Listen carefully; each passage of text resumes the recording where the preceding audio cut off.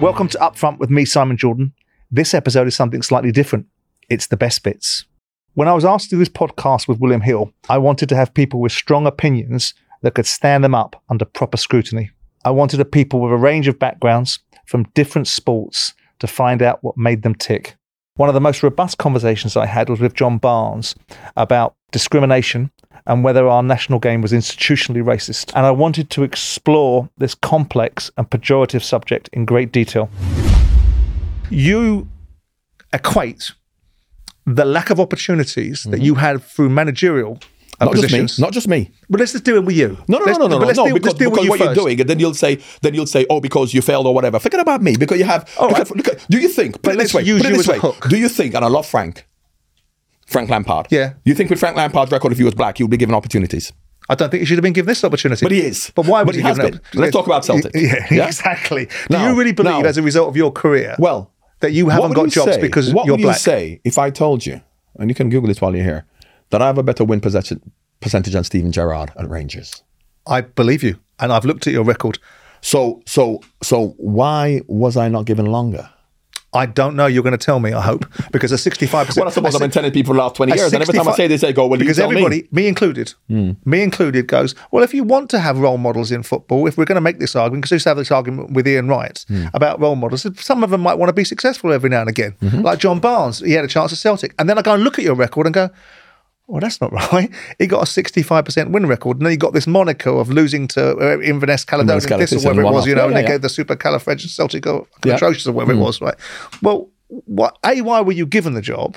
Yeah. And then B, why were you taken out when there's a 65% win record, which is not bad, is it? I was given the job because Kenny had faith in me. Yeah. Kenny had faith in me. So my 65% is not great for not great, but Steven Gerrard's 64 is great. That's why he got the Aston Villa job. Yeah, which I said he shouldn't have got, by the way. But regardless of whether his experience he should have got or not, people say that that's not bad. And if you look at other people's records. But here's the thing. Why are, black managers who are given jobs? Yeah. What I say about black managers, I'll never say. What I should say is that black managers should never come out and black people can't, because we have to have humility, unfortunately. Because I don't think there could be a black Simon Jordan. Why not? Because you're too opinionated. And if you're a black, you would get slaughtered more than you get slaughtered now. 100%. Do you think? And a female. You think you could have a black Boris Johnson? Why do you think that when you've got 25, 16, 17% of the cabinet made up of black and minority ethnics? You've got 7, 8, 10% of FTSE 100 companies. These are influential people that are speaking out. These are the elite. I'm talking about the character. You can't have a female Simon Jordan, because women aren't allowed to be that way. Black people aren't allowed to be that way. Karen Brady's allowed to be this way? Because she has lots of money. And how does she have lots of money? No, not necessarily because no, come on now. You can't just give an answer that she had to go on a journey to be accepted. The one thing that Karen Brady could never have got was once again, you know what we can do? And of course, and you know what? We had Obama as well. Isn't it great for black people? We had a black prime minister. You can't give individual examples and then say, oh, well, women are okay because look at Karen Brady. Well, I can look at Lorraine Rodgers then. There was a traveller. It was great. You can give 3 or 4. I can go on listing successful women. You can't. Like you just mentioned 5. Like you mentioned 5 black. Theresa May. Oh, right. We can keep on talking about successful women. Keep going. Anita Roddick. We can keep on talking about successful women. No, we're not successful women. I'm talking about the characters of them. But their character was what made them successful. So, how many have we mentioned in terms of how many white men have there been who've been successful? How many black men have there been successful of that ilk? You tell me that if Obama had the character of Donald Trump, he would have survived. Or if Rishi Sunak, forget about Rishi Sunak, like Boris Johnson. Yeah. So therefore, white men are given longer and given more leeway to be arrogant, to be whatever they want, and because they're go-getters, aren't they? Right. If you're black, if you're female, then you can't be that way. And this is obvious. So. Well, it's not obvious. It's obvious to you. It doesn't feel obvious to me. But it is not because you're not affected by it. Well, I'm as affected by someone that's arrogant or confident or assertive as the next person, but I'm not affected by arrogant and assertive and confident people. And I don't care if they're black, white, orange, or green. I'm not talking about you. I'm talking about society. Society would not accept. I think I'm reflective of an element. No, you're not. Society. Society would not accept a black Simon Jordan. Prior to that recording with John, I took it upon myself to read his book, The Uncomfortable Truth About Racism, because I wanted to make sure that when I was debating with John, I'd availed myself of his particular point of view rather than being entrenched in my own. Another person that I was particularly interested in interviewing was the former #1 women's tennis player, Victoria Azarenka. I first met Victoria in Qatar when I was over there for the World Cup. And when spending time with her, I found her perspective to be very strident, but very interesting, but also far more encompassing than you normally get from sports stars. Specifically, as a Belarusian athlete, she was obviously very plugged into the situation in the Russia-Ukraine conflict, and she had very strong views about her experiences as an athlete as a result of that. So when I spoke to her in this studio, I asked her what the tour had been like ever since Putin's invasion of the Ukraine. Well, I mean, it's, I think the last 18 months have kind of shook the world. I think myself, I experienced that quite heavily. I cannot say more heavily than any Ukrainian players because, there's no bombs flying into my house. I am very, as I told you in Qatar, it's very emotional, very, very emotional thing for me. I feel really sad. I feel really bad for so many innocent people who are struggling. Actually not many people know that. My dad's side, I am also half of my side is Ukrainian. Right. My name is not Azarenka, it's Azarenko, which is actually a Ukrainian name as well. And I have so many friends in Ukraine, have family in Belarus. I know so many people in Russia. So I want to speak about Belarusian people. I never felt much of difference when I grew up, because I always used to go to these tournaments when I was a kid. We would go to Ukraine by train there and back. I've met, many players. And it never felt like we are too different. Different countries, Really, it didn't feel like that ever to me. They have their own language, we have our own language, slight differences, but no, I couldn't really feel like there was any difference. Even when I went on tour, and I would see, Ukrainian players, Russian players, Belarusian players, we kind of all spoke. It's never been. And this, this war just divided nations so much, and I can understand why. Of course, but as a sports star, it's being visited, the sins of other people's choices. It's an immutable scenario for you. You were born with a Belarusian passport. Mm-hmm. You live in America. You've lived in America for a very long period of time. And by the very nature of your passport, you were banned from Wimbledon last year. How did you feel about that situation? I was very clear from the beginning, and I'm very, very clear for the last actually 18 months. For me, what's important is about helping people in the difficult situation. And what can a person, an organization can do to help people in need? Me, myself, I'm one person, and I don't need to scream and shout on how many things I've done since this last 18 months to people to help, because that was always my objective, is who can I help? How can I help? But you were unhappy about Wimbledon starts though, weren't you? Well, I'm not going to sit here and say, okay, that was a good move. Yeah. I'm not sure it achieved anything. Maybe some people think otherwise. I thought that there were better situations, how to handle that. And I was on part of being proposing those.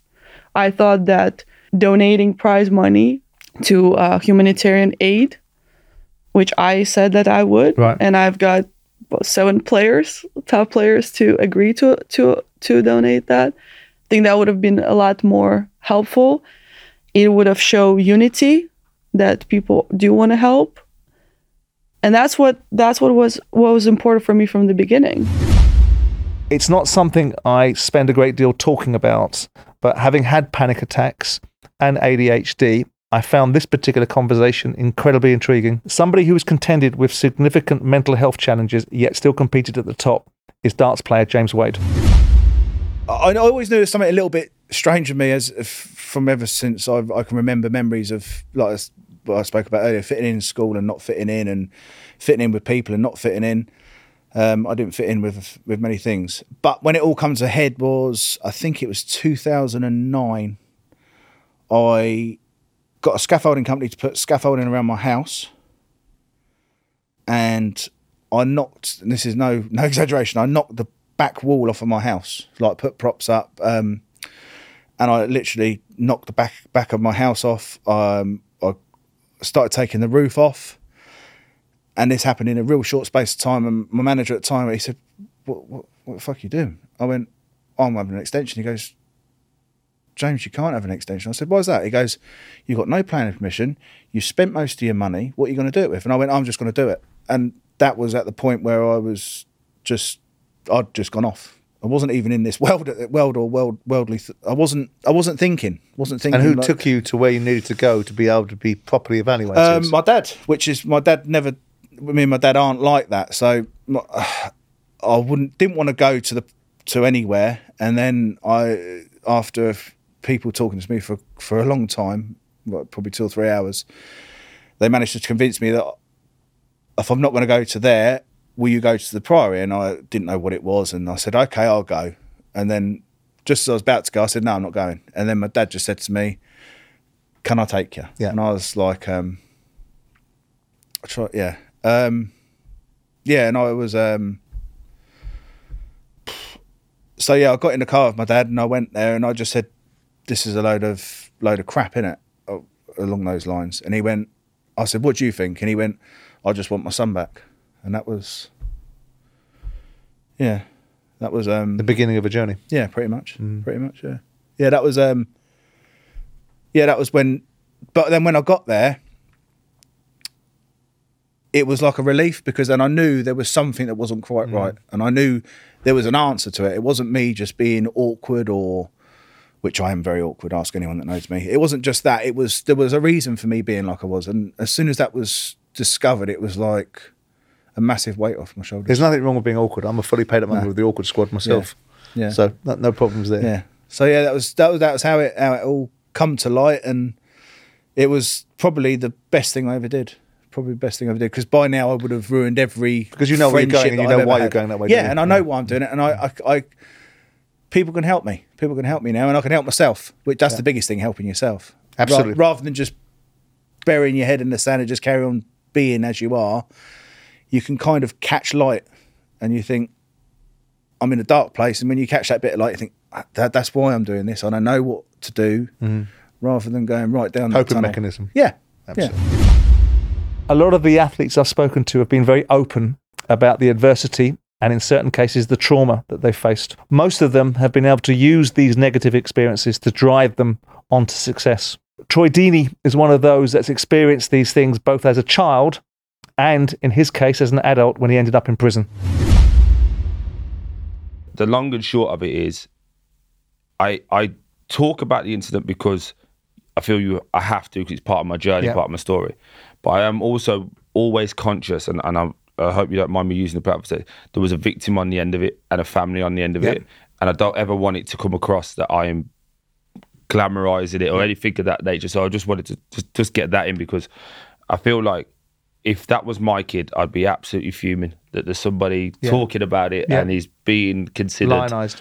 Yeah, considered great off it sometimes. Yeah, I'm not framing it that way. No, I'm just saying for any... I'm being blunt with you about it, and you're being honest about your views on it. Yeah. And if you've reached a point, or reached a point at the time, that you realise that there was someone on the receiving end of it, 100%, that's why I pled guilty straight away. You're a high-profile footballer, and people are going to say, well done you for coming out of prison and surviving and making a success of your life, and the person that got the kick up the arse and all the trouble that they had as a result of their interaction with you is sitting there thinking, well, who was the victim in this? Exactly, 100%. Yeah, no, I get that. You described it as the worst experience, but the best thing that's happened to you. Yeah.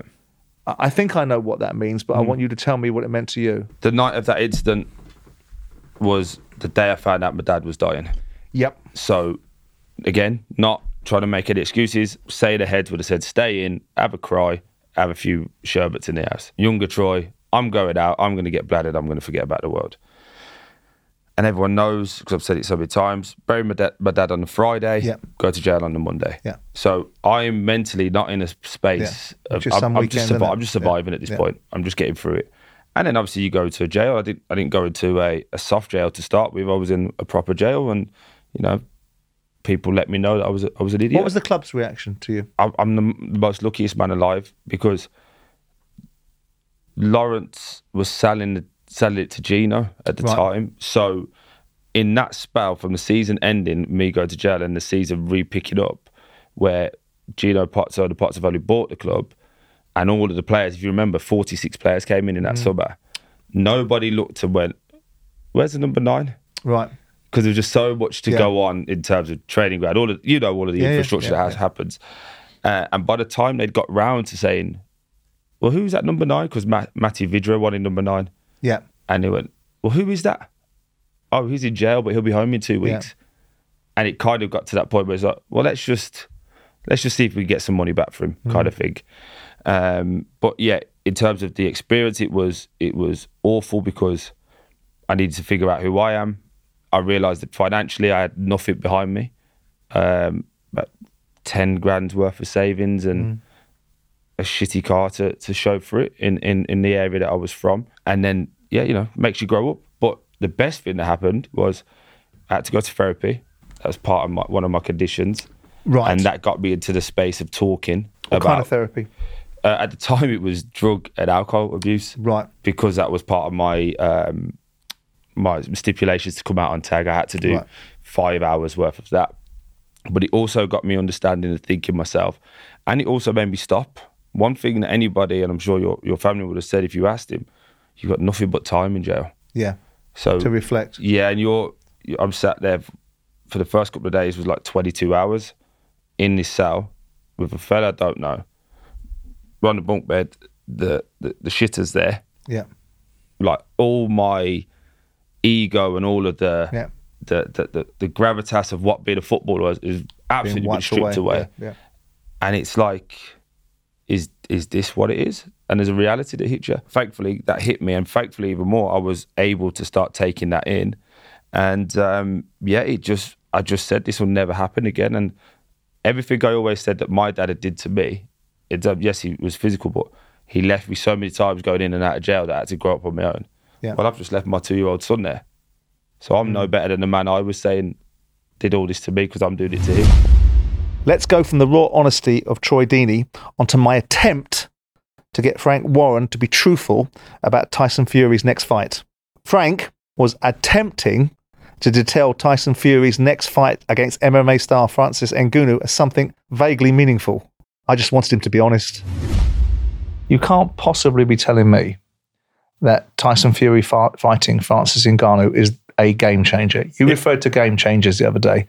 This can't be what you were just referring explain to. why it's a game changer. We just now work. We now are promoting in Saudi Arabia. How's it not a game changer? We're not reliant on anybody else. We actually are having events on. We're putting the events on. We're not sitting around waiting for, let's wait now and let everybody be held up to next year. We're putting an event on. The reality is we're doing a show in October in Saudi. So your game The biggest show. And it's a game changer as far as they come. And as regarding what you're saying about is it a game changer, yesterday on Twitter, Are you going to use social media as a blueprint for making you're using it.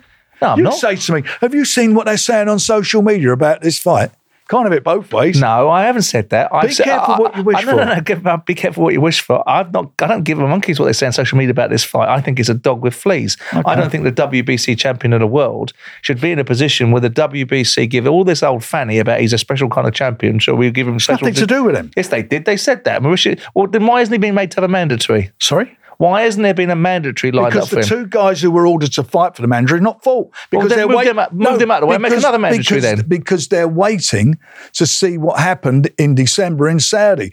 Deontay Wilder weren't fighting until then. That's why. But it's poor. Now they're negotiating. But it is poor, It ain't my Frank. fault. It's poor, It's though, not isn't my it? fault, is it? I mean, we're looking at the fights that are being made out there. We listen to Tyson. And I know that you and I discussed Tyson on a number of occasions. And you know that I come from a position of admiration for Tyson Fury. I don't agree with a lot of things that come out of his mouth, but I do I do regularly campaign for the fact that generationally, I think he's the best fighter around. But going back to the point around this fight with Francis Ngannou, what I want you guys to do is I want you to be honest. Right, let me be honest. Because a lot of you are not honest, right? You say one thing is this and it's not. This is not about Tyson Fury, the WBC heavyweight champion of the world. This is one thing and one thing only. This is a money fight. This is the biggest event I've ever been involved with. That's how big it's going to be. Right. It's huge. And it'll make a lot of money. Yeah. It's just a money fight, though, isn't it? Okay. There's no credibility in it. It's just a money fight. Well, let me finish. It's going to have a lot of eyeballs on it. And you've got the best, the lineal champion, and you've got the number one heavyweight in UFC. Yeah. Right? The guy in UFC decides he wants to fight. So fine, I haven't got a problem with that. For the fight's made. Sam Jones, who looked after at the time Joe Joyce, made a statement yesterday saying that Joe Joyce actually sparred with him and he had 8 rounds real tough sparring with him. Now, I don't know where I'm not a UFC fan. I don't watch it, but I've watched it over the last couple of weeks and this fella whacks. Yeah, I'm sure so he does. What's he going to do? He's going to come in the ring. I think he's going to get his ears boxed off by Tyson Fury. If he does, he does. That's his choice. He's getting paid a heck of a load of money. But let me tell you something. It's a massive, massive, massive event. The biggest event out there. Yeah. It'll break box office records. I think often there's a lack of pundits across the board that are able to have strong opinions, but more importantly, stand them up. One pundit who I do admire is former cruiserweight world champion Johnny Nelson. And it's safe to say his rise to the top was not without challenges. When I drew with Carlos de Leon, the journey was people who I didn't know in the street speaking about me in such a derogatory term. Why did that bother you? Total strangers. But you know what? It wasn't 1, it was 2, it was 3, it was 4. And they made it quite clear, you know, Nelson's such a wanker. You'd pick up a newspaper, kept seeing cartoon jokes about the fight. I think the best joke I saw was a guy was in a coma for 10 years and they put the Carlos de Leon and Johnny Nelson fight on. He woke up to turn the TV off to go back to sleep again. And so That's quite funny, though, isn't it? It was funny. But what I'm saying is, but at the time I'm pretty sensitive. So at the time I'm thinking, you know what? That's somebody's son you're talking about. Yeah. That you're talking about somebody. So little things like that. I know if you're not into boxing, I'm saying to you, I'm saying this broke me. I want you to understand how it makes you so paranoid about everything and everybody around you. I had sponsors like knocking on my door left, right, and centre saying, we want to give you this, that, and the other. The next day, so my mum's house was a council house. I thought, with the money, I'm going to buy her house for her. That's my first thing I'm going to buy. I bought a house for her. And about a week or so after the fight, I phoned the guy up that was all over me before the fight. And he was going to put all double glazing in the windows and everything. And he gives you the hi-hat. And he said, I said, hey, it's Johnny, when are you going to send the lads around to fit the windows? He said, you what? He said, you've got no chance. I'm embarrassing with that. What kind of shit was that? He said, I'm sorry, son. Proper straight like that. You'll pay like everybody else. From being so nice and so respectful and so all over me before. And I can remember that phone call, I thought... But it's good though, isn't it? Because what it does, it wakes you up, makes you realise that the only safety net in life you've got is your own arse, right? That's why I say it was the worst and best stage of my life, because I'd realised what human nature can be like. And I realised how don't be suckered in, don't be fooled by what you see. You know, there's many types of love. I love you when the sun's out. When the sun's down and things are going bad, I don't want to know. Well, it's like the rainbow. It's the umbrella and the sunshine effect. When you've got lots of money and you're being very successful, the banks will lend you lots of money. Yeah. When you've got no money and you need some money, they'll not be there. It's called the umbrella and the sunshine effect. And that's what. So after that, once I start to make some money in boxing. And even now, when people are saying, I want to give you these gloves, I want to give you this tracksuit, I take it and I give it to everybody in the gym. Because what doesn't make sense is, why would you sponsor somebody that's already got money, that can afford it, and not sponsor a kid that's got nothing? But that's the irony of it. But that's the irony of it, isn't it? When you're the person with the most money in the room, I found that everyone wants to buy you a drink, and you're the person that needs to be least bought a drink. And that's why I never took... And when I was with the football club and other businesses, people want to throw things at you. I never took anything from anyone because I never wanted to be beholden to anyone. Yeah, but- I never wanted anything from And I anyone, know, and I was Sam, going to that's- get there because of And myself. that's why. So now, Sam, and I'm bitter at these people that I saw a nasty side of. I'm not going to say Then you said you're not this. bitter now, are you? No. It made me think to myself, I'm not going to be rude to you. I'm not going to be disrespectful to you. I know who you are. You don't have to. I know who you are. So therefore, when it got to a point when I had stuff, and all of a sudden they think I've developed amnesia. Oh, we want to give you this. But it's probably the greatest thing that ever happened Yeah, to you. it was. Because it taught you a lesson about the reality of life. Exactly. Now you asked me about that eureka moment for me, and mine was I was sparring with the world light heavyweight champion, and I just battered him. Fabrice Teoso, his name was. I just battered him in the ring.